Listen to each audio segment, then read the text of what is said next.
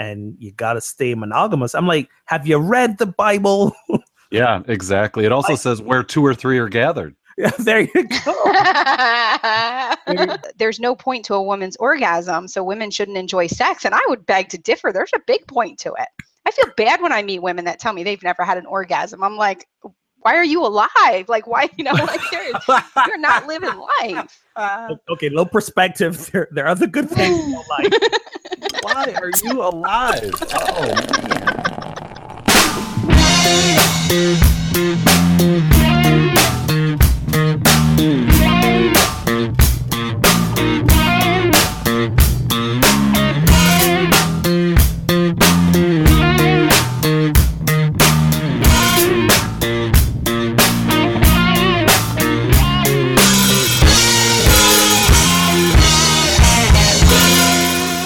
Welcome to episode 57 of Pub Theology Live. Will it be the sexiest episode yet? Stay tuned.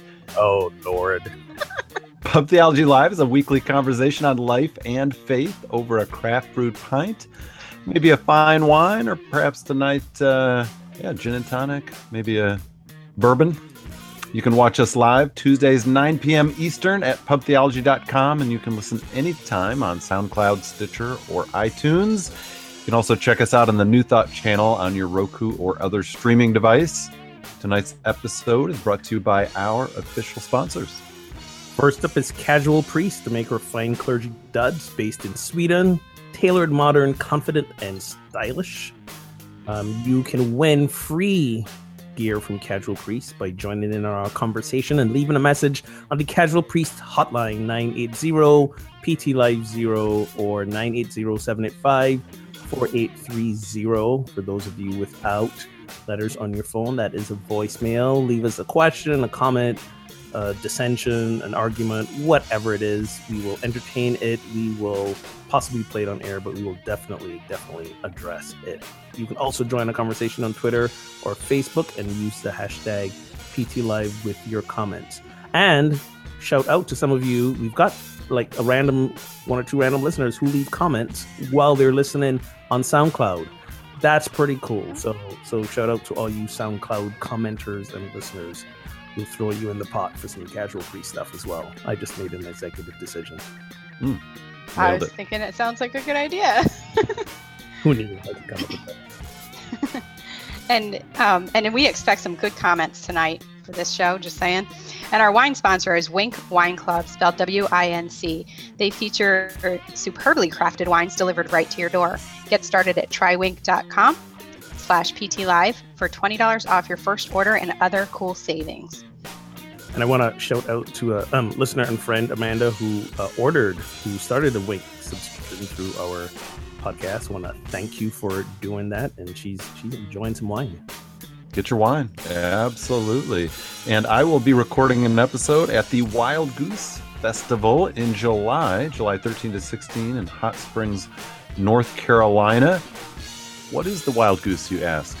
It is an art, music, justice, and spirituality festival. It's kind of, open-minded folks hanging out, doing music, telling stories, talking about God and life and all kinds of good stuff. And it's really cool. And I'm going to be recording a live episode there Saturday night. So you can come check that out and enjoy the episode. Have a beer with me in the beer tent. And if you don't have your tickets yet, use the code GooseCast17 and get 25% off your tickets. Ooh. So check it out. Well, let's get to it, friends. Tonight, the sex episode. Woo! Brian, did you have to do a shot before you actually did this episode? 3 shots. So we discuss how the church approaches sex. Is there the possibility of a more candid and open conversation about sex in our churches, in our faith settings, in our faith communities? Has the abstinence movement backfired? Does waiting to have sex until you're married, does that lead to better sex and a better married life, or doesn't it? We'll discuss. Plus, what space is there in our faith communities for people who are struggling in relationships? If you're divorced or in a struggling relationship, is the church a helpful, good, welcoming place to be? And we'll get into some body image stuff and how to be comfortable in your own skin as well. So a serious episode. All My right. name's Brian Burkhoff. I am pastor of Holland UCC in Holland, Michigan, and author of the book Pub Theology, Beer, Conversation, and God. And tonight I am drinking a PC Pils. It's an American hopped Pilsner, pleasantly crisp, perfectly clean, and profoundly crushable from Founders Brewing. Just up the So road. you're drinking a politically correct Pilsner? Is that what I'm hearing? Wow. For the sex episode? There it is. That'll keep me on the straight and narrow tonight. So mind your P's and Q's and drink your PC Pils. With us tonight, as usual, Ogun Holder, Tina Simmons. Welcome, guys. Punchy tonight. Hi, Brian. I am Reverend Ogun Holder, Unity on the River in Amesbury, and I'm going the opposite direction. I'm drinking, in terms of content, an Allagash triple ale, and it is a big bottle. This is like a pint. It looks like a wine bottle. And it's got a cork on it. It's all fancy. So hopefully, I won't injure somebody, meaning myself, as I pop this cork. You might need all of that tonight. I might. It's gonna get interesting. Yeah. But I'm looking forward to that. Author of Rants to Revelations. Oh, there we go. Popping his cork. There it is. Hopefully not too early, but just on time. All right. What you got going, Tina? This is Tina Simmons, author of Zandrail, Being Human is Overrated, as T. Griffin. And tonight I'm drinking Columbia Crest Merlot. We had been to a Meals on Wheels fundraiser on Friday, and I won this. So I'm drinking it. It's awesome. It's good wine. Free Nice. wine. Well done. Well done. So our top 3 cities for listeners this week, just giving a little update. We recently realized we could check on that, or at least I realized. Number 1, Newburyport, Massachusetts. Yeah, Woo! baby. That's my hometown. You were whining so bad last week, they felt bad for you. They came through. They heard Ogun loud and clear. It's either that or I actually went back and listened to some episodes this week, so that might have been He tilted the scales. that might have been just me. Who knows? Number 2, second most listeners from Chicago. Wow. So thank you, Windy City. And number 3, Portland. It's my people. Kaboom. So thanks to all our listeners wherever you are tuning in from. You know what's really funny, Brian, is I keep saying that, but I don't know a single person in Portland that listens to this show. I was gonna ask. Nope. That's all right. Unless it's Casey and Emma, 2 of the guests we've had on. I don't know. Listen, Portland knows a good show when it hears one. So That's right. just going to say. So what is the best or worst relationship advice you've ever received? For me, that answer is actually the same thing, which is don't go to bed angry. We've heard that a lot. Don't go to bed angry. Resolve the thing. Go to bed at peace. The problem is sometimes that makes for like conversations that might last till 2, 3, 4 in the morning. Everybody's tired. We're hungry. We're not fighting fair anymore. It's like not fun. You're saying things that you shouldn't say because the filter's down because you're so exhausted. So yeah, I think don't go to bed angry if you can. But if you realize it's getting late, people are getting tired, just like put a pin in it and pick it up after a good night's sleep. Because after a good night's sleep, you might realize I didn't need to be angry in the first place. So don't go to bed while you're angry. Is that in the Bible or is that from Elton John? Is there a difference? I think it's both, right? Yeah, exactly. I don't know about that. Again, as an internal processor, I agree with your last statement that sometimes you just need to go to bed and sleep on it and realize the next day that it's not as big of a deal as you thought it was. So I don't necessarily think staying up and hashing it out is beneficial all the time. Well, there you go. I see your assessment, best and worst. So Yeah, don't let the sun go down on me. I love how he types it in the chat box. and then Like he's reading it back to himself. I had to remember what I was going to say there. As it says in Elton 3, verse 12. Taking notes in the chat box. How about you, Tina? Best or worst relationship advice? Well, the funny thing is the best relationship advice I got, and you two would probably know this verse much better than I would, but it actually came from the Bible. But it was explained to me in a way that totally makes sense. After my divorce, my sister said to me, she said, there's the Bible verse about being evenly yoked. That really makes sense. When you're younger and you go for that complete opposite of you, and you kind of like butt heads and grade at each other and kind of learn more about yourself. And I guess some people can grow together that way, but there has to be certain elements of your personality that are equal, so that you hold an equal part in the relationship, if that makes sense. Because otherwise, one person suppressing their relationship, or you know what I mean? Like, it's just, there's something about being evenly yoked with somebody else, and it's not, there's just different aspects of your personality that I feel that relates to, that you need to be evenly yoked. Does that make any sense? It does. There are two sayings that seemingly contradict each other that go along with your point, which is they're saying like opposites attract. Mm-hmm. But then there's the birds of a feather flock together. And I think the birds of the feather flocking together works better long term and for peace of mind in relationship than the opposites attract. Now, you don't want somebody who's so identical to yourself, but there's got to be enough. It's got to be more of the circles overlapping than not. Yeah, that there's a little, so you can challenge each other and help each other grow in that way, but you're not constantly battling each other, that nobody can go anywhere. There you go. And you, Sir Brian, what is your sage wisdom? Yeah, I think this was maybe for like in a dating setting, and it's obvious and everybody's heard it, but it's simply be yourself.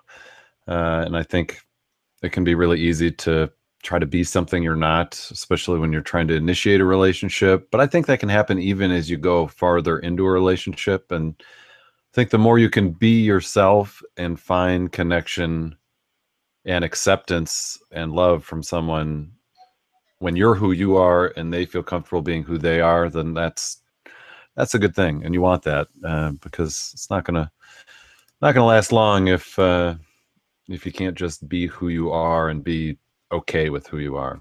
Does that make sense? Well said. There's I'm reading a book. I just got done one book. I'm reading another book by a philosopher called Alain de Botton. And he one of the first books that he wrote in his 20s that became a hit. It was kind of a fiction book, but it's called Essays in Love. And it chronicles a fictional relationship between two people from, the earliest attraction to their relationship coming to like a flame out end.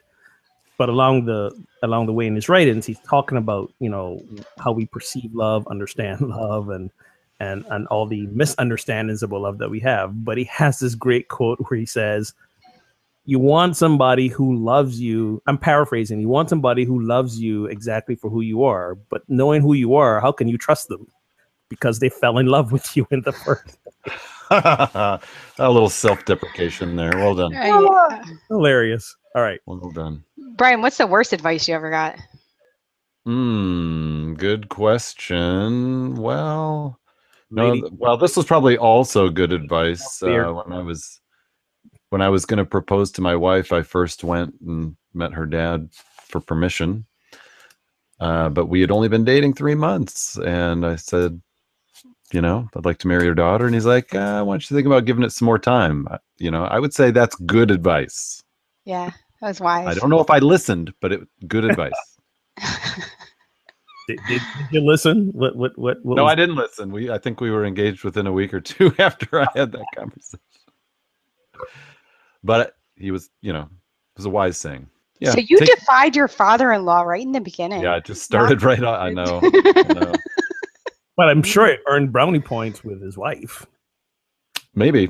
But so like in my case, things have worked out and feel very blessed. But if I was counseling someone, and when I am counseling someone, taking a little more time never is a bad idea. Yeah. It is. Well, All right. especially when you're young and you're still figuring yourself out, you know? Very true. Absolutely. And age and stage of life obviously has a lot to do with it. We were like Mhm. 27 at the time, so we weren't in high school Yeah. or just out of college, but still.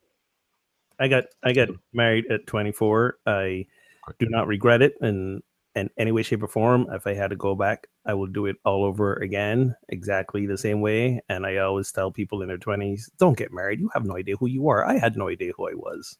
Also true. I was still figuring out who I was for like the first 7 to 8 years of my marriage, and so was she. And sometimes that did not go so well. Just saying. Yeah, that's true. It's really true. Good to know these things going in. No doubt. No doubt. So, Ellen DeGeneres, speaking about body and being comfortable with yourself, she says, to me, beauty is about being comfortable in your own skin. It's about knowing and accepting who you are. So the question is, why is that so difficult in our culture? And are there things you've done that have helped you be more comfortable with who you are? And how can we help other people do the same? Well, excuse me. I think the reason in our culture, like we hear this all over the place about how people should be more comfortable in their skin and who they are. But then, I mean, if you read comments that, you know, like trolls and whatnot, like people get belittled all the time. I just read an article today from a model who is like a size 4 who got told she was too heavy in Japan. She was too heavy to do the runway that they wanted her to do. And they told her to just drink water for the next 24 hours. And I mean, she's a twig. I mean, if you saw pictures of her. So that's, you know, that's the message we're getting on one side. We're getting photoshopped, you know, celebrities. We're getting Snapchats that are completely filtered to make us look flawless.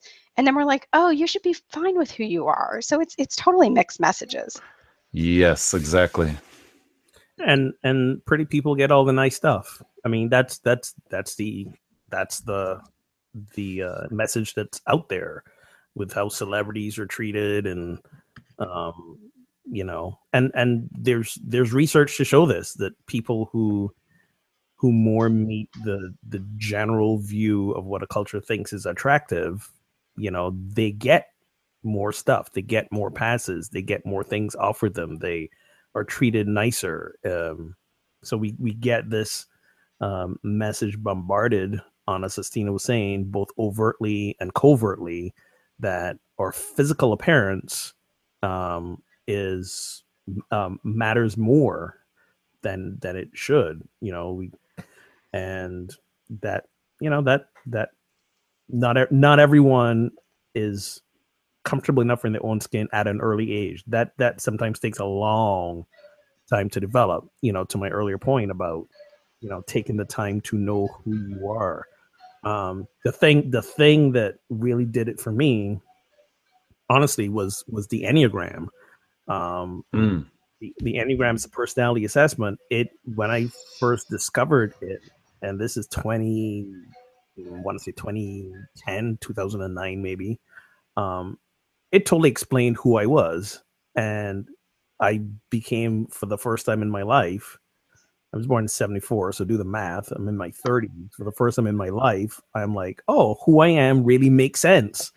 And I am okay with that.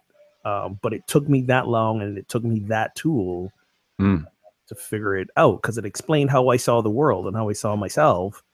And, you know, all that time I was still thinking there was something I needed to do differently, that maybe there was. Yes. Yeah, it helps you see that that's part of who you are. It's not just all these character flaws because you're different than someone else. That's part of what makes you Ogun. For better or for worse, yes, it's what makes me me. And so I think it comes with time. It comes with maturity as well, to be comfortable in your own skin. And we go through phases where at some point I think we're comfortable, and then we maybe get a little uncomfortable because we've changed, or worldview has changed, something's happened, and then we, you know, maybe fit into that comfort box again. But yeah, there's that. It's funny you say that about the Enneagram, because I was just thinking, knowing my Myers-Briggs, I've always known my Myers-Briggs, but actually meeting other people like me. I think having other people that are like you, even though like you should be able to get along with everybody, having other people that are like you kind of justifies who you are. Like I have a super quirky, weird personality, and I kid around about having multiple personalities, but I see all these other people. Like I'm on a Facebook group with people of my Myers-Briggs type, and they're all the same way. I mean, we also have to watch that we use it as an excuse to be a certain way. But I mean, I was 40 by the time I started really embracing who I was and being, I grew up in corporate, and it was like you had to be a certain way. I was in my early 20s when I had a boss that told me that you don't show emotion at work. I'm an emotional person. I'm a feeler. So, I had to really shut down a lot of my personality just to be who I was, to take care of my family. And it wasn't fun. And now I'm embracing that. And now we're all dealing with that. Oh, nice. That's right. And you love it. You sit there and make fun of me, but you're friends with me. So I know. What does that say about me? Back to that quote. Can I just as weird as I am? You just hide it. That is absolutely true. I've met you. Yes, there's a lot of personalities going on in there. And back to my point. Yes, birds of a feather. And I wouldn't say so much it justifies, but it affirms, it reinforces, which is what I think you're saying.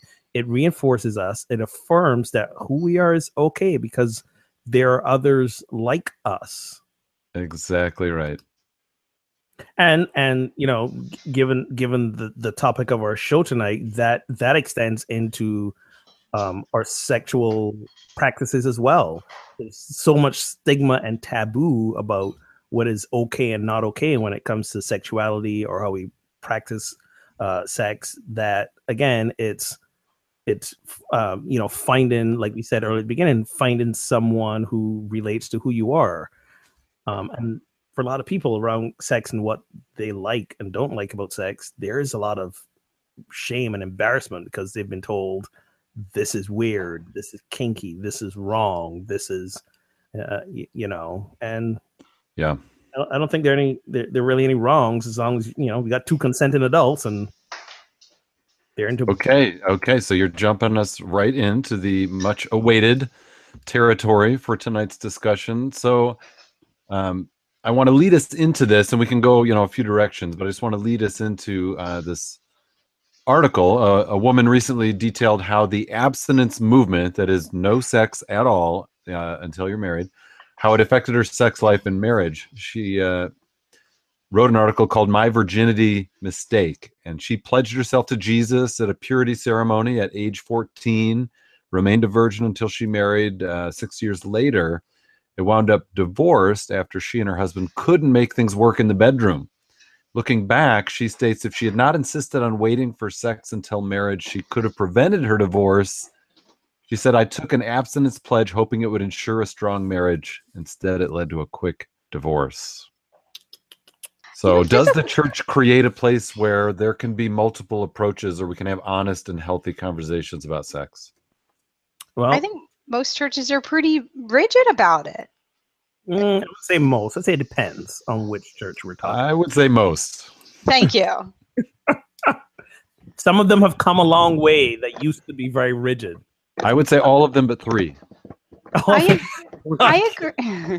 I agree. Some have come a long way, and they're still coming along, but no pun intended. But I guess my point is, like, there's still that stigma out there that you should save yourself, and it's even a double standard. Like, it's okay for guys to go out and do whatever they want, but if a girl sleeps around, she gets called names and whatnot. And so no, I'm going to disagree with you on that, because if you are in a fairly strict evangelical Christian community or traditional community, it's not okay for the guys to do that. They get the same amount of heat? Oh, absolutely. Okay. I would. Publicly at least. No, and this is kind of me speaking from experience I'm using my experience in my community that I grew up in, where it was it was a case of, teenagers gonna be teenagers, and the public image was one of, yes, abstinence and purity, when behind the scenes we really weren't, because teenagers be teenagers. But we knew that if we, among our other Christian friends, said, here's what we were doing, we would be not shunned out of the community, but given a hard time, male or female. So you bring up a really good point, is because, as teenagers or young adults, that you have to hide that part. You're not learning about the beauty of physical touch. You're not learning about the beauty of sex and that beautiful spiritual connection that you can have with another human being. If you're hiding it and it's a dirty little secret, you know what I mean? Sure. And you're also not you're not learning to be skillful at it. I mean, let's just call it what it is.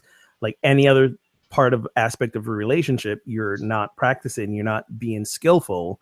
So if you save yourself, like the woman in this article, you're saving yourself till marriage. If two people come together who've never had sex before, even as adults, it's still, we got to learn how to do this. And if it's only the two of us talking about it and we have no other frame of reference, or we haven't learned from anybody else, then it may not go so well. Yeah.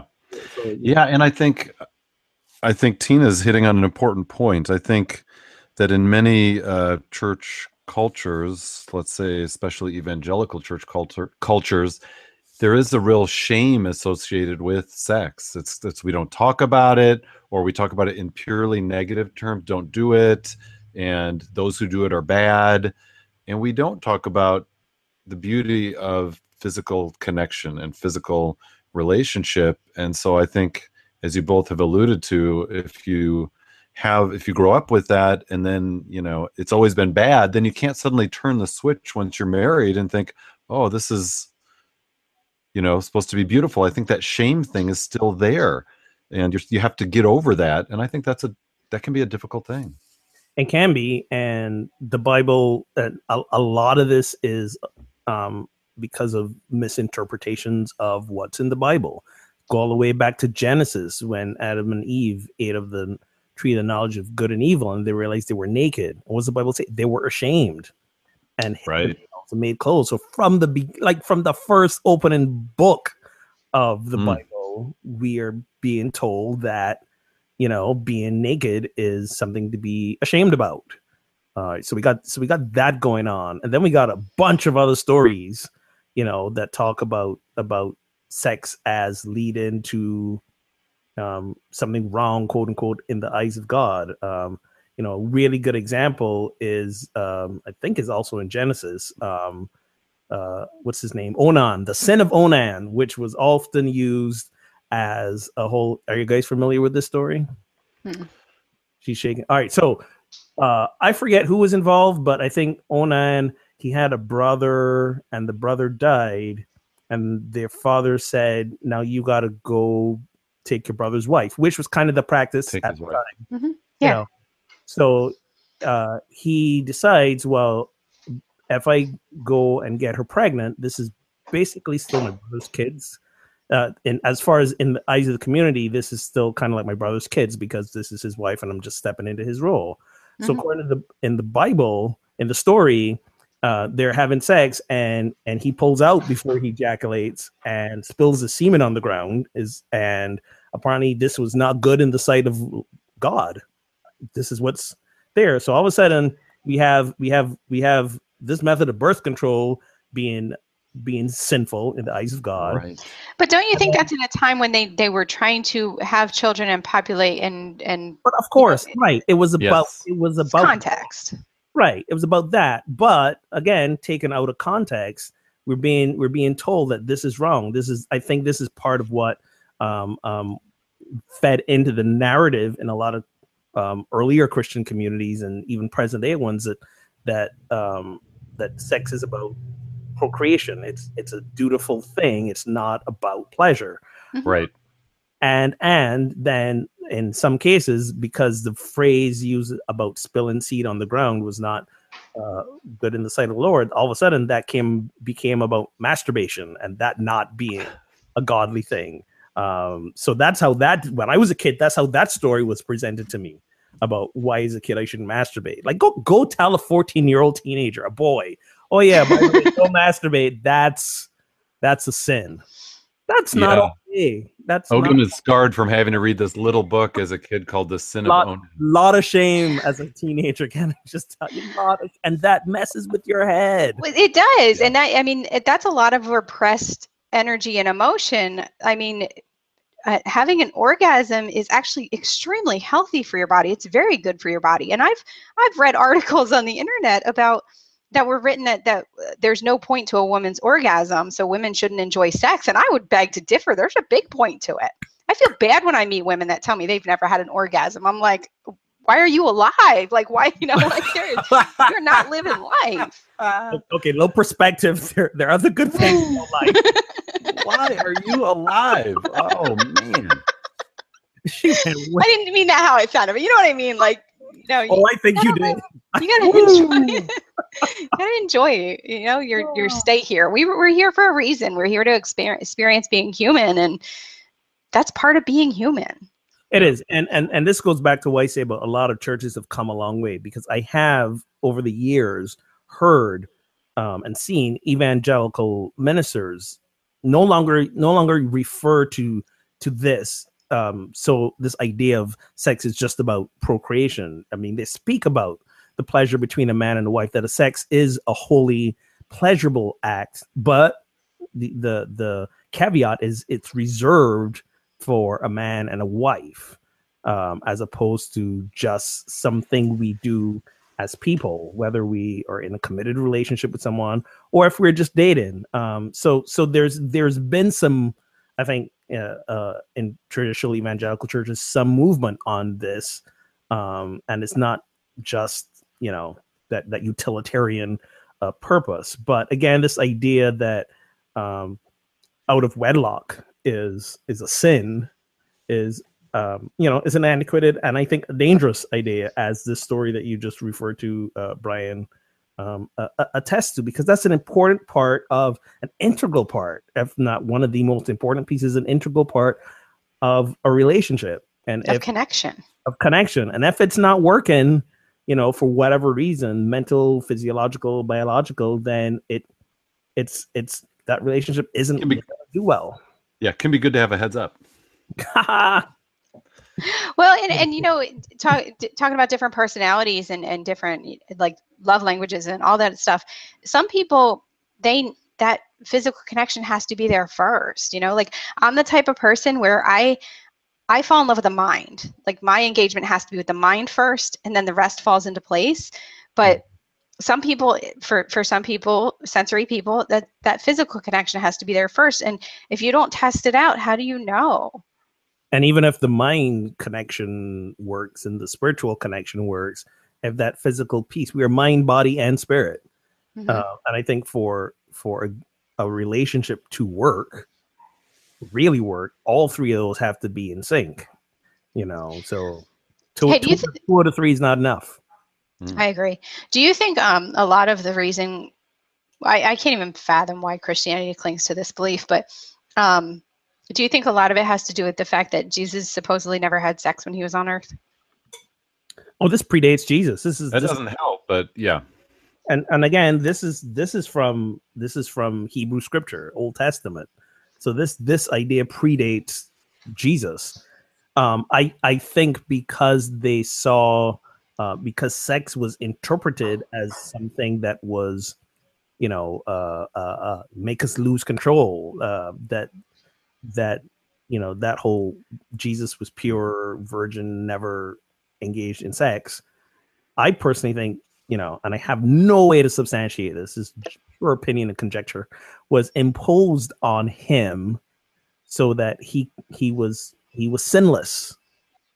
If you see sex as a sin, I could see that having to be a requirement. Yeah, absolutely, for your savior. What are you saying was imposed on him? I missed that.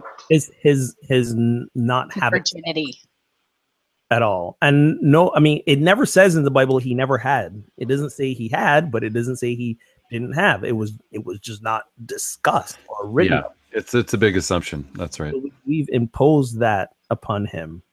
Yeah. But Yeah, I mean, and so I with Mary Magdalene a lot. I find it hard to believe that not napping on those cool nights on the Sea of Galilee when they were just sitting there and she was feeling chilly and he magically conjured up a fire and she's like, "Ooh, that was very cool. What else you got?" I'm reading between the lines of all the scriptures here. None of this is actually. Yeah, and the garden scene in Gospel of John, chapter 20, I believe, where the resurrection scene, Jesus and Mary Magdalene. There's a lot of parallels there in a commentary I was reading to a scene in the Song of Solomon, where the lover is searching for the beloved in this garden setting, and there's some parallels that are like, wow, was that sort of a template for John sort of sketching this scene? Did he have Song of Solomon in the background? And that's one of the most sensual books, is the most sensual book in the whole Bible. And let's not also forget the total overlay of patriarchy in the Bible as well. Yes. So it's all about men and men's pleasure and being the only people that counted. So therefore, again, if when it comes to sex, if you're only worrying about the men being pleasured, then it's gonna be a short story. So you have seriously, right? Just saying, being honest here. Yeah. Telling the truth like it is. So again, it became about the utilitarian, the procreation, the expansion of the tribe. I just but speaking from like as human beings, like, don't you enjoy it more when the person you're with is enjoying it too? Like, oh, absolutely, absolutely. If they're enjoying it more, I'm enjoying it more. Oh, absolutely. That's exactly right. That's exactly right. And I think your point, Ogun, about the patriarchy highlights what Tina mentioned earlier, that this goes back to, ancient times, that there've just been different standards often for men and women. And, the woman was the one who had to hold to this sort of virginal status, and the men, that was often less of a priority. But the women, they were viewed as property. And in fact, if you had sex with a woman, then you kind of were now responsible for them. There's some scriptures in the Old Testament that say if you've taken someone's virginity, now you're responsible for her and you need to take her as your wife because you've quote unquote spoiled the goods, so she doesn't have prospects anymore, so she's now your responsibility. But that whole mentality is just so unfortunate. So how can we do a better job in churches having our educating our children?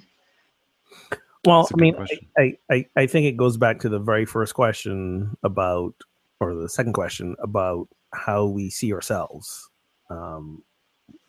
What was the question?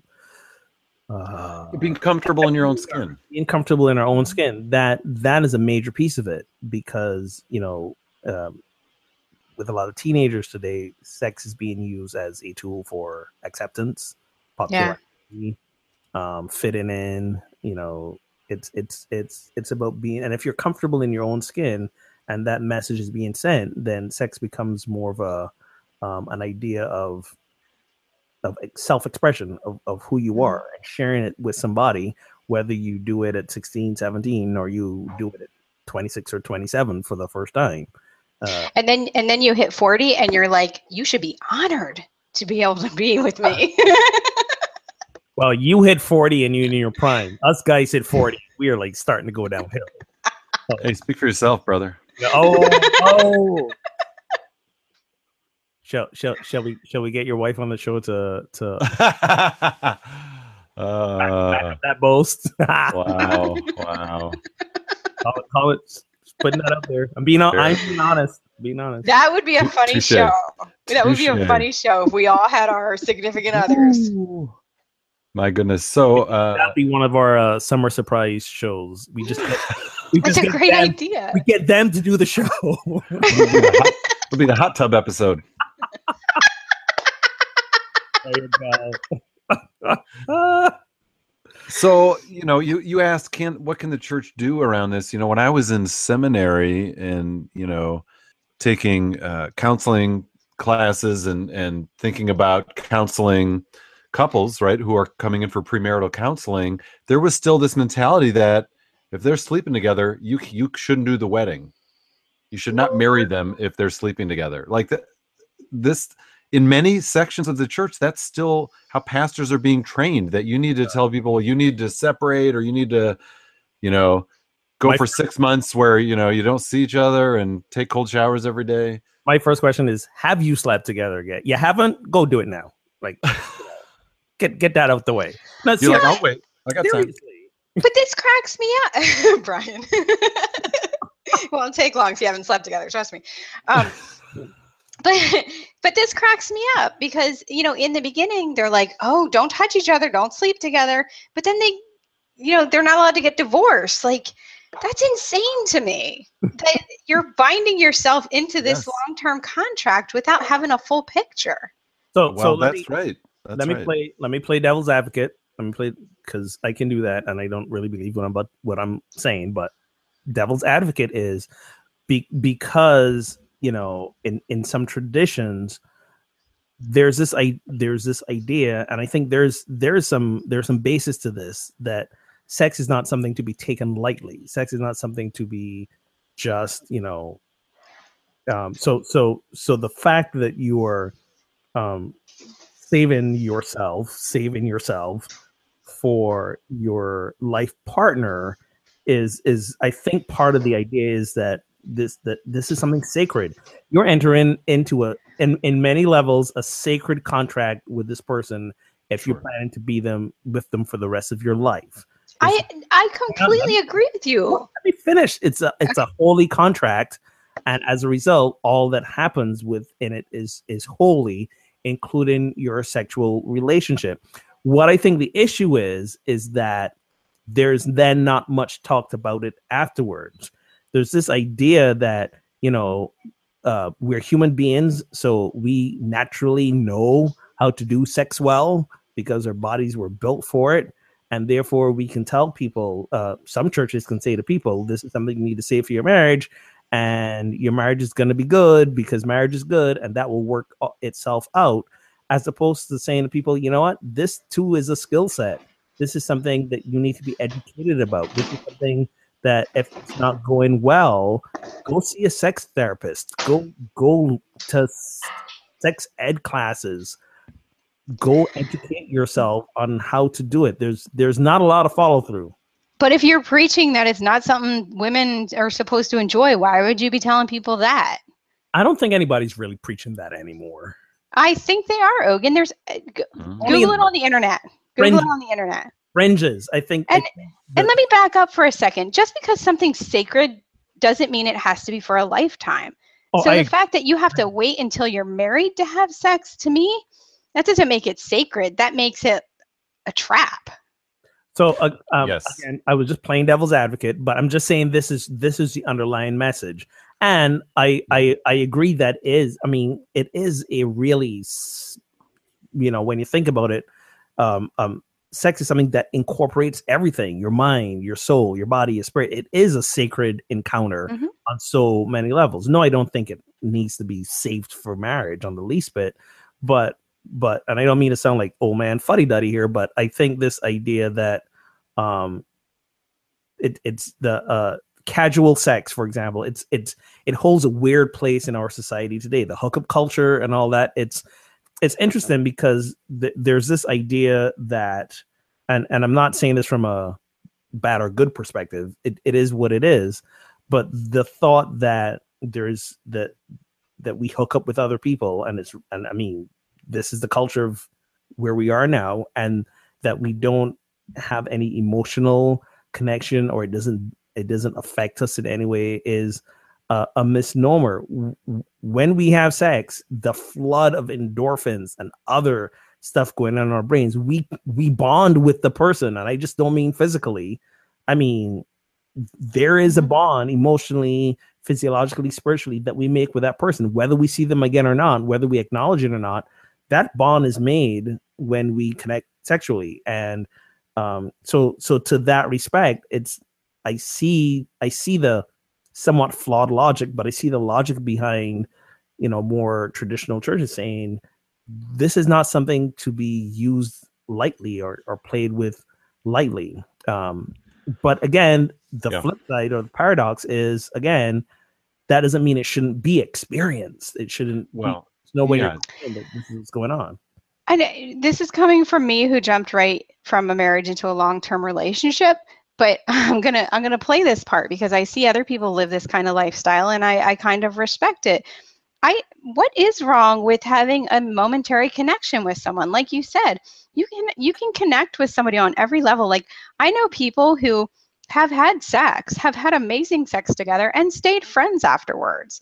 But it was a once and done thing, and they were still friends. And that's just kind of how they live their lives, and they're perfectly cool with that. But they have that connection sometimes, and that's it. And I'm not saying it's wrong.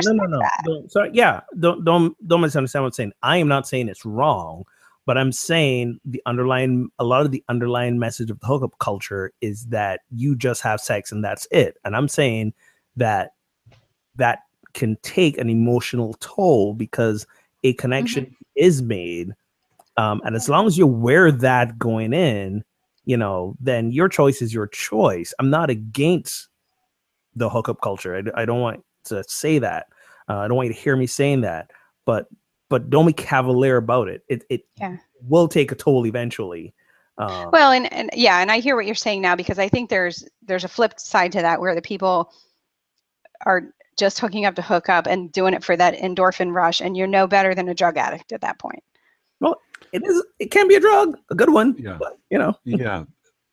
Well, and so how do you find that balance, right? I think, we don't want to go on one extreme or the other. And I think, as Tina noted, in many cases, the traditional approach of the church is kind of a trap. Like, you have to wait until you're married. And then once you're married, you're stuck. You're not allowed to leave. And that just creates a lot of unhealthy situations. But then, as Ogun said, let's have more openness, but also be aware of what we're entering into when we engage in sex. And that's part of the educating our children, educating ourselves. Here's what it means to have this kind of physical connection. Here's what that connection is going to mean to you emotionally. Here's what can happen physically when you engage in this with someone. Here are the possible outcomes. And we need to help people engage all those levels. And then they need to do the best they can to decide when they're ready to engage or not engage at that level. And to be comfortable with their own bodies and their own personalities, to know what works for them and what is right for them. Yeah. Yeah. And the thing that we need to get away from is this idea that if you're a virgin, you're somehow pure in the eyes of God or perfect, right? And then the thing that happens is that once that's gone, unfortunately, in many circles of the church, then you're somehow less. And that needs to stop yesterday. I totally agree. Agreed. And it starts with educating our children at a young age. Have the conversations about sex, no matter what your views on it are, whether you think it's That's right. something that should be saved for marriage, or you are encouraging or not encouraging, but are open about sex anytime. But talk to your kids. I remember when Joy was in 4th grade, and we were the kind of parents who were about educating her and having conversations with her, age appropriate books that tried to explain sex that were quite comical, but they got the message across. And when she was in 4th grade, she came home and said, a friend in class there, she came to school and said, the stork brought her baby brother last night. And Joy says, I didn't have the heart to tell her that's not how babies are made.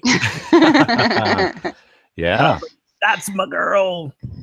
And if you're uncomfortable talking to your kids about it, LaylaMartin.com. That's all I'm saying.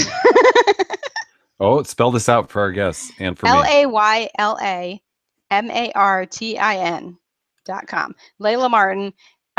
She's really incredible. She went through a lot of issues with body image and sexuality through her life, and she's just really open about how couples can pleasure each other and make it a really spiritual, beautiful experience. There's my plug for Layla. There we go. Watch them first before you shame your kids, though. Just Yeah, I'm not talking like fourth graders. Yeah. I'm talking like your 18-year-old virgin. Preview the content first, parents. Too late. No. Mhm. Yeah, 12, 11. I mean, come on. I was a public school teacher. There were middle schoolers having sex. You got at this age. This is 20. What is it? 2017. You got to start talking with kids like about sex when they're like 6. Oh, I'll be right back. I need to go have some conversation. I am not exaggerating, and it is horrifying. I think 6 is a little young. No, I don't think so. They're like 9-year-olds having sex. Stop. Oh, yeah, I did please. not. that breaks my No, heart. I'm not kidding. I am not kidding. And Well, you may not be, but no. And that all comes with the, if they felt loved and accepted, and your hormones aren't kicking in at that age. You're not prepared for sex at that age.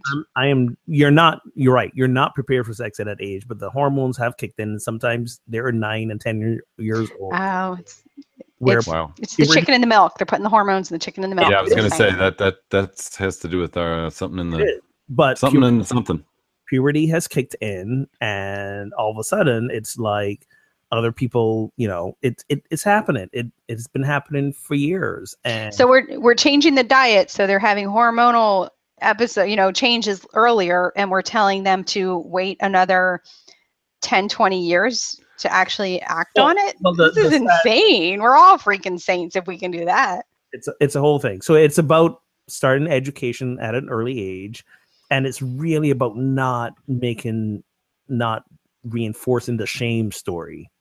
Yes, I think that's exactly right. Exactly right. Going through the Bible and all these Bible stories, like, I mean, look at David, like the David and Bathsheba story was like, here's Israel's greatest king, David, and what happens? He lusts after a woman, basically sets up the murder of her husband, and he gets punished for it. So not saying killing a woman's husband to get her is okay. That's not okay. No more conversations like, son, have you ever heard of the story of Onan? Exactly. Not to be confused with Ogun. Let's pronounce her consonant. Yeah, I was trying to.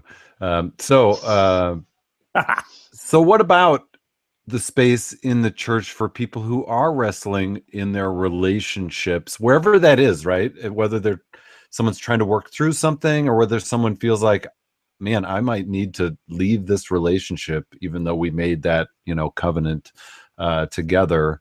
What kind of space do you think we need, and is there for that kind of wrestling and the messiness of human relationships? I think part of the issue underlying this is that somehow we think God cares.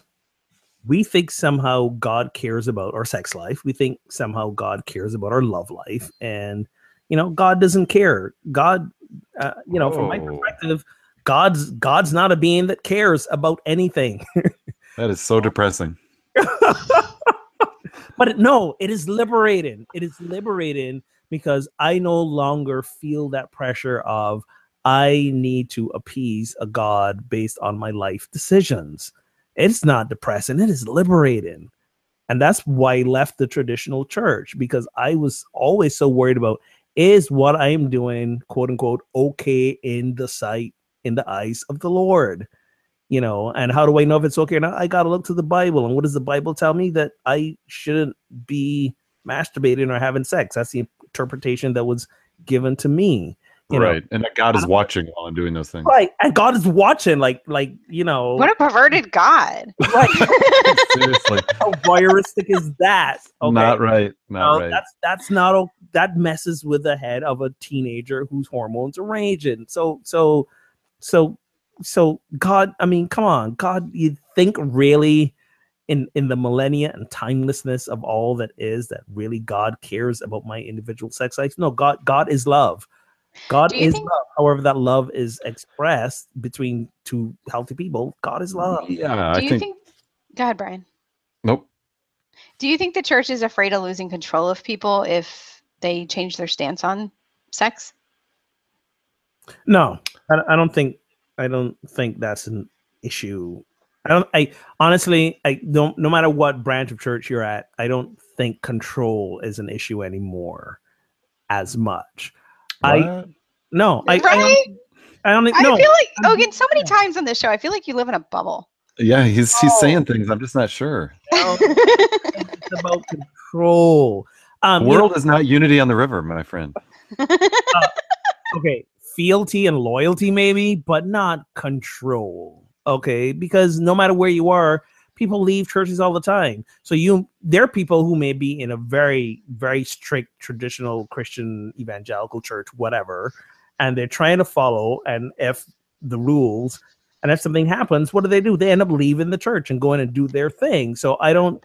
Ogan, come on. There are so many people, so many more people that stay in the church and just feel depressed and controlled, and you are in a bubble, my friend. You are in such a bubble. Can't leave. Hang on. Can't leave their marriages, can't leave their church.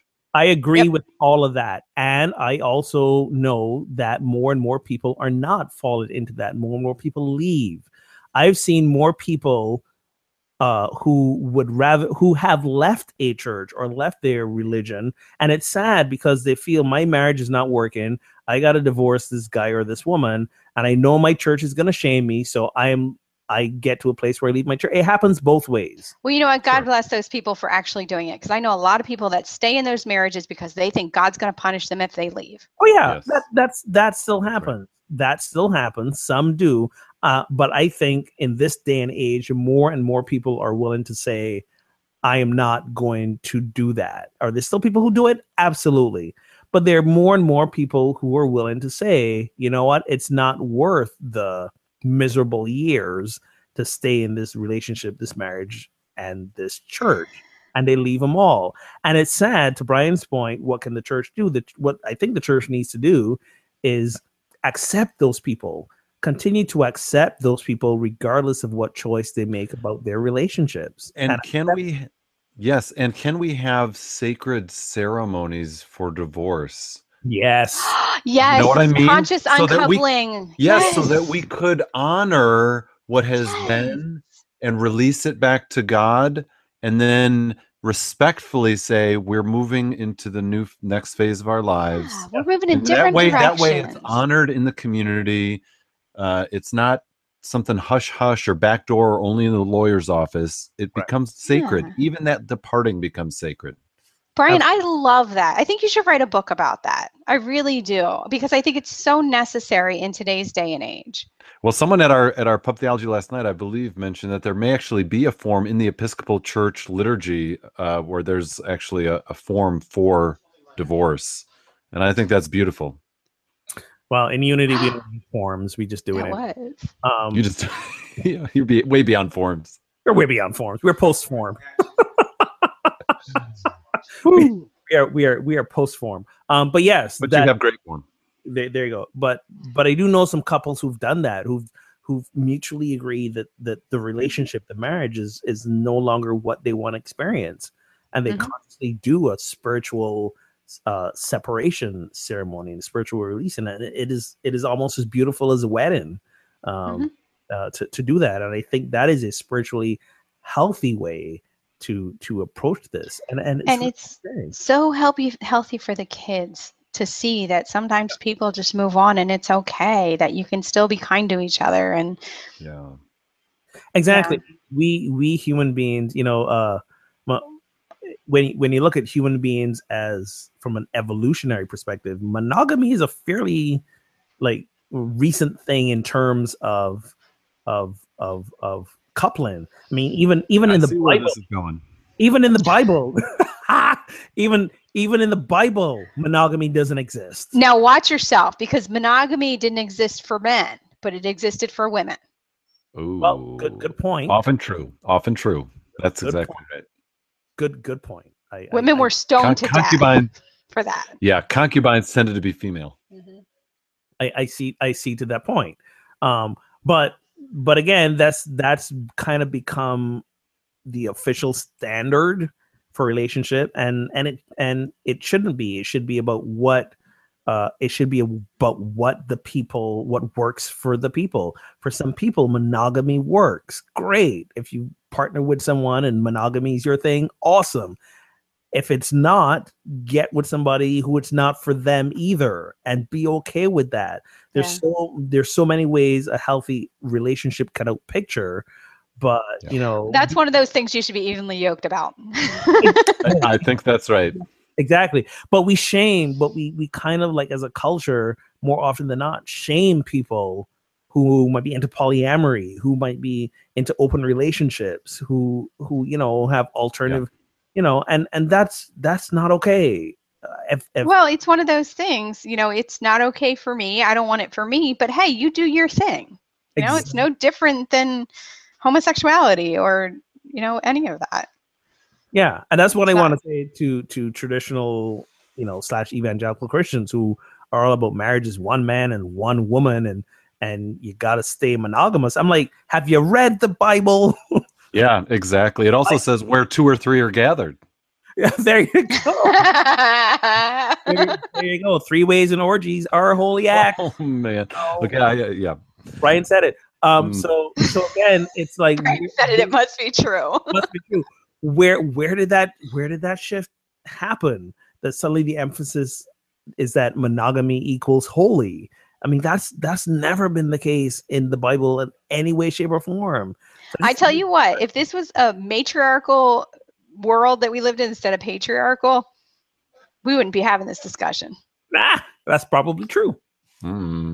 That is probably true. And when you look at whether they be mythical or mythical societies where women were equal to men or mythical and actual. Wait, I was gonna say it had to be mythical if women were equal. What's that all about? Maybe that's not the right term. It's not. I don't think it is. No, maybe there. Hey, I'm even counting the Bible as mythical. Okay, when I say mythical, I'm talking about like. You mean ancient that we don't have a lot of solid details on? There you go. Thank you. Because Mike. Christianity burned all the texts. Thanks for bailing me out. Appreciate that. No problem. No problem. Appreciate that. Appreciate that. So, wow. I feel like we could do a second episode on this. This is a lot of good stuff. And I think we just don't talk about this stuff enough. I think, I was a little reticent when Tina's like, hey, we should talk about sex. But we do need to talk about this. Absolutely. And if my conversation at my local pub theology last night was any indication, like people were starving for it. They're like, oh, it's so good to have an open, safe space where we can just talk about this. Yeah. And for clarification, I'm pretty sure I said we should talk about masturbation too, because that's another thing that it's okay for guys, but not girls. Let's talk about that in the post show. We can throw about in this surprise episode. Wow. Let's talk about that briefly after. Encourage people to. I might need another beer. Okay. Or another shot. A shot of courage. So, any final word of wisdom? Yeah, sex is beautiful and it should be explored and enjoyed as a spiritual practice, and it shouldn't be shameful. And everybody is beautiful. Every body is beautiful. Here. I don't know there's much to add to that other than know yourself in all ways. Brian, just say it out loud. Or as Nike says, just do it. Do it. Nice. I didn't want to say it because that's not exactly the message I'm trying to give across here. I don't know that that's my final. Come on, my final word. Own up to it. Somehow it just came to mind. It's funny. That is the message. I think I echo Tina's thoughts that sex and physical connection are beautiful gifts from God, and we ought to celebrate them as such. We ought to see the weight that they carry, but also realize that they're gifts for us to enjoy. So that's my final word. Well said.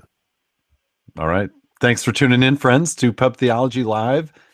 Extra sexy episode. You can connect and spread the word on social media. Show title. Extra sexy. Woo! You can connect on social media. If you're enjoying an episode of ours, man, tweet it out. Facebook post it. Let your friends know. Leave a review on iTunes. There you go. Leave a review on iTunes, and you can download or listen to our podcast anytime on your favorite podcast app, SoundCloud, Stitcher, iTunes, what have you. If you want to have a conversation like this in your town, check out the directory at pubtheology.com. I think there's over 120 groups around the country and more that are having conversations just like this at a local brewery, pub, or bar near you. And if there's not one, you'll find resources to start your own. Thank you again to our sponsors, Wink Wine Club, who you'll find at TryWink. That's Wink with a C, trywink.com/PT Live, and Casual Priest at casualpriest.com.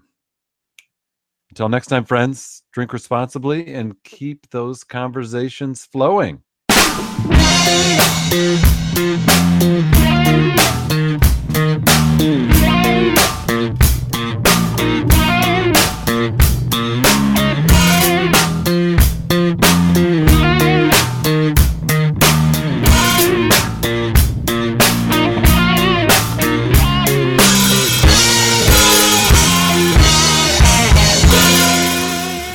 Dude, that was super fun.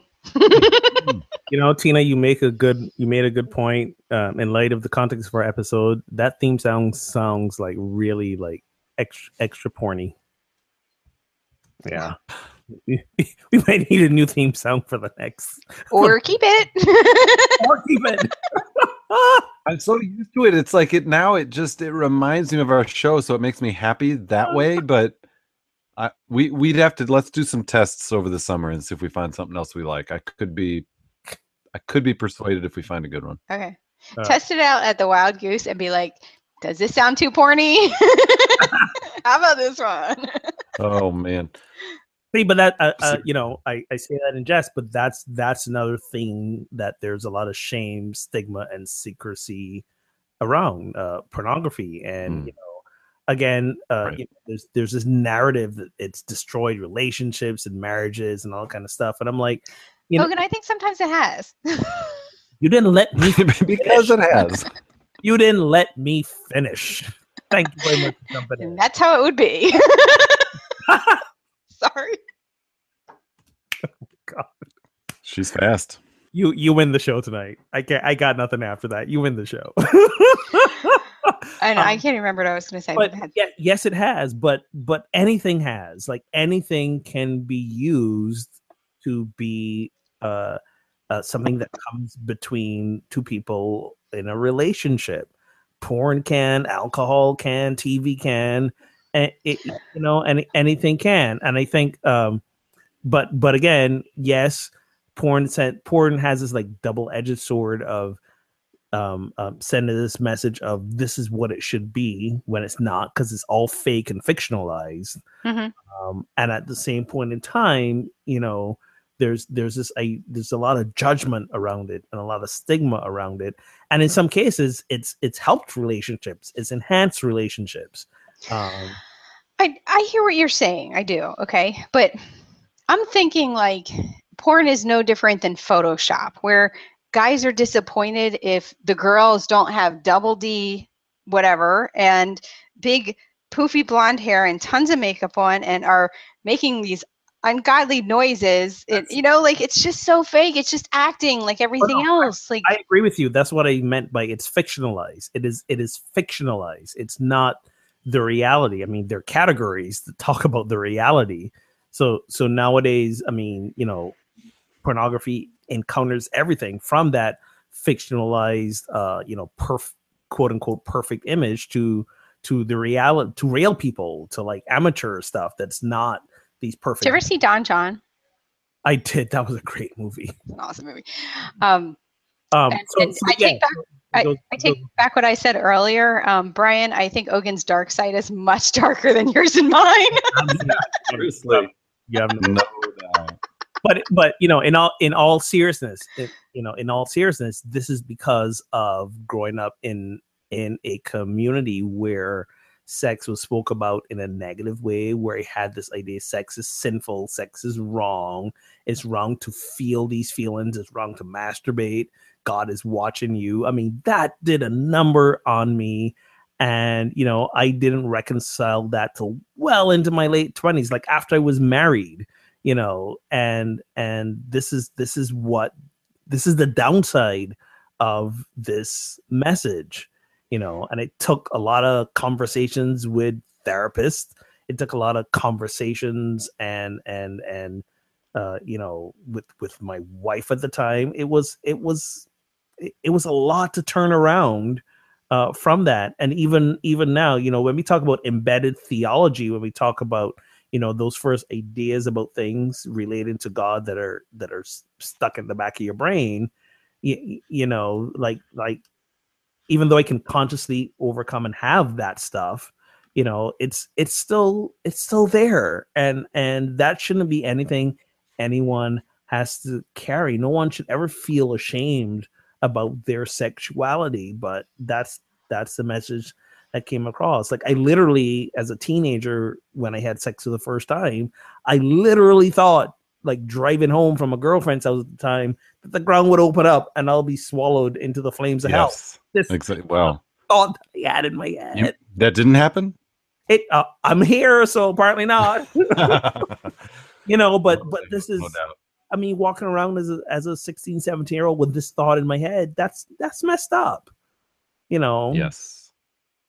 Yes. And the church was geared to make you feel exactly that way. Mm-hmm. Yeah. Yep. Yeah. It was. And it's kind of dangerous. And, you know, the same thing about masturbation. Masturbation wasn't promoted as a healthy alternative necessarily. Even that too was sinful because of that whole onance. Yeah. Right. Right. You know, that's no. If whether you're a teenager or an adult, if you're not masturbating, like, you're not having a healthy sex life. I don't think that's a bold claim, but I actually read that in an article this week that people that do masturbate have healthier marriages and healthier sex lives because they're in touch with their own body and their own needs. And it, like I said earlier, it is a stress reliever. Absolutely. It chemically, it changes your body. It does. And to your point, yes, it teaches you about yourself, that you can then say to your partner, you know, here's how I work. Here's what I prefer. Here's what I don't prefer. Mm-hmm. And I think a lot of those conversations are also, you know, challenging between couples because of the underlying shame, whether they were kids or in the church setting. So yeah. No, I think that's right. I think the shame culture is so high that, you know, parents don't know how to talk to their kids about this stuff, and then the official messages you're getting is anything sexual is bad, and if it's not one man, one woman, then it's a problem. And of course, you know, we need to have a much wider conversation. Obviously, today, you know, I need to be willing to have conversations with my kids about masturbation, about attraction to women, about attraction to men, if that's the way that they're wired. Yeah. And I'm open to that. About how to pleasure the people they're attracted to. Hang that stuff on the doorknob so nobody walks in on you. You know, when you take care of yourself. You got it. Seriously, have that conversation with your kids. Wait, what do you put on the doorknob? I need to write this down.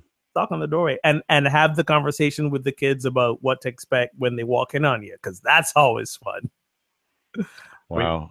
When your kids walk in on you for the first time having my sex. kids never walked in on me, and I never walked in on my parents. Serious? Oh my Every God. One of my siblings walked in on my parents but me. Oh my God. I remember the first time Joy walked in on us. That was. I'm so grateful I didn't have that experience. That was life-changing for all of us. Oh, we have not yet had that experience, but I'm going to knock on the door right here. It's going to happen sometime, my friend. You got 4 kids. It's going to happen. It really might. I was going to say, your kids don't usually admit it until they're older. Good point. They're quiet. Yeah. They're like, whoa. We were unaware. We were preoccupied. Exactly. Right. You didn't see him walk in. I do like that last question, though, that you have, that quote from Elizabeth Gilbert. Oh, yeah. But what is it? What is it? I love her. Yeah. So she says, she's talking about being in a relationship that she thinks she's ready to leave, but isn't sure. She says, the only thing more unthinkable than leaving was staying. The only thing more impossible than staying was leaving. I didn't want to destroy anything or anybody. I just wanted to slip quietly out the back door without causing any fuss or consequences, and then not stop running until I reached Greenland. I get it. Yeah, I get that too. I think for me, it gets to the point of when you get clear that it's either myself, and when I say myself, I mean my soul, who I am, all that I love about me. If it comes down to, like, I'm at this point where it's either myself or this relationship, like, you got to choose yourself. And yeah, and to parallel that, it's does this still feel healthy to me? You know, you do a dance in a relationship where you come together and you drift apart, but in the end, the balance is, does this still feel healthy? And is health possible? You know, even if it in this moment doesn't feel healthy, but can you envision scenarios in which, you know, both sides working can create a healthy environment? And sometimes you just can't see that as a possibility. Yeah. Yep. You can't, and the really difficult part about it is, like you said, knowing when. You know, so Tina knows this. You know, with Jennifer and myself, you know, Jennifer passed away in 2015. She was diagnosed with stage 4, like, colon cancer, like, right at the beginning of 2015. But what a lot of people don't know is that at that point, our relationship was at that crossroad. Like, we were in a place where we were, like, seriously asking ourselves this question: have we gone as far as we can go as a couple in relationship, in marriage? And we were wrestling with that, and we were struggling with that, and it didn't look good a lot of times. And I think we were getting to that place, and, you know, where we were really resisting that thought of, you know, maybe this is it. Maybe we've come to that point where we got to part ways. And it's a place we touched on before, but then did the work to reconnect. And we got to this point of, like, maybe there's no work we can do this time. But then, you know, the diagnosis came, and that shifted everything. But it's a really tough place, because you don't want to go like, all right, I'm out, when you might have just needed to do some work and save it, because, you know, in the course of a long-term relationship, your personality evolves, who you are evolves. And if you're not the same person at, you know, 38 that you were at 28, the relationship has to change as well, how you relate to each other. Mm-hmm. And sometimes that takes work and new learning. So you can do it, and then, you know, everything's okay. But sometimes it's not, and you really don't know. And you know, I know you guys make fun of me for this, but this is the point where I really think you really have to follow your instincts, and you have to enter the silence. And because you can sit there and wrestle all day with the pros and cons and listen to other stories and listen to, you know, success stories, or people that, you know, left their marriages and worked out, or left their marriages and wish they hadn't, or people that worked it out, or people that stayed in their marriage and they still hate it. Excuse me. But the truth is, it's your own personal experience, and even your spouse doesn't know what you're going through. So it's entering that silence and really exploring yourself and following your instincts. And when I learned to do that, and I learned to trust that, is when I really found beauty in being with another human being. Yeah, good word. Good word. Yeah, and it's all the more difficult when kids are involved. I totally agree. That's just a whole other layer. Because then you're like, is this what's best for them, or is that what's best for them? But a friend told me, and I totally agree, whatever is best for you is what's best for your children, because they're watching you. I was about to say the same thing. It's that saying, you can't help others until you help yourself. Yes. So. And you're their model for a relationship. And, you know, for as you guys know what I've been through in the last few years, and it breaks my heart, you know, like, to think of what my kids have been through. But people I'll call him out on it. Will tells me, he's like, the son you're worried about is going to marry a woman just like you. And that actually makes me really happy because I'm like, had I stayed in my marriage and he married a woman like that, I wouldn't have been so proud of him. But if he marries a woman like I am now, I'd be really proud of him. You know what I mean? Like, not that I'd be proud of him, but I know he'd be happier and better off. We marry our parents. That's been proven in so many ways. I want him to marry somebody where I'm at now. Well, exactly. Yeah. There's that. I think it depends on what age you're at when you get married.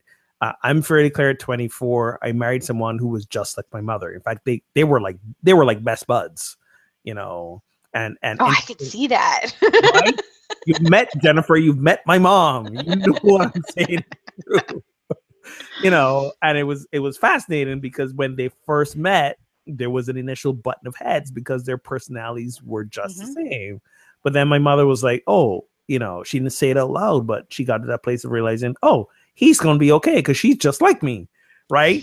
Well, yeah, except that I left Barbados to get away in so many ways. So, maybe not, you know. Brian, is Chrissy like your mom was when you were 27? That's hard to say. Maybe she was at that time, but I feel like you two have both learned and grown together. Yeah, we're two totally different people than we were when we met.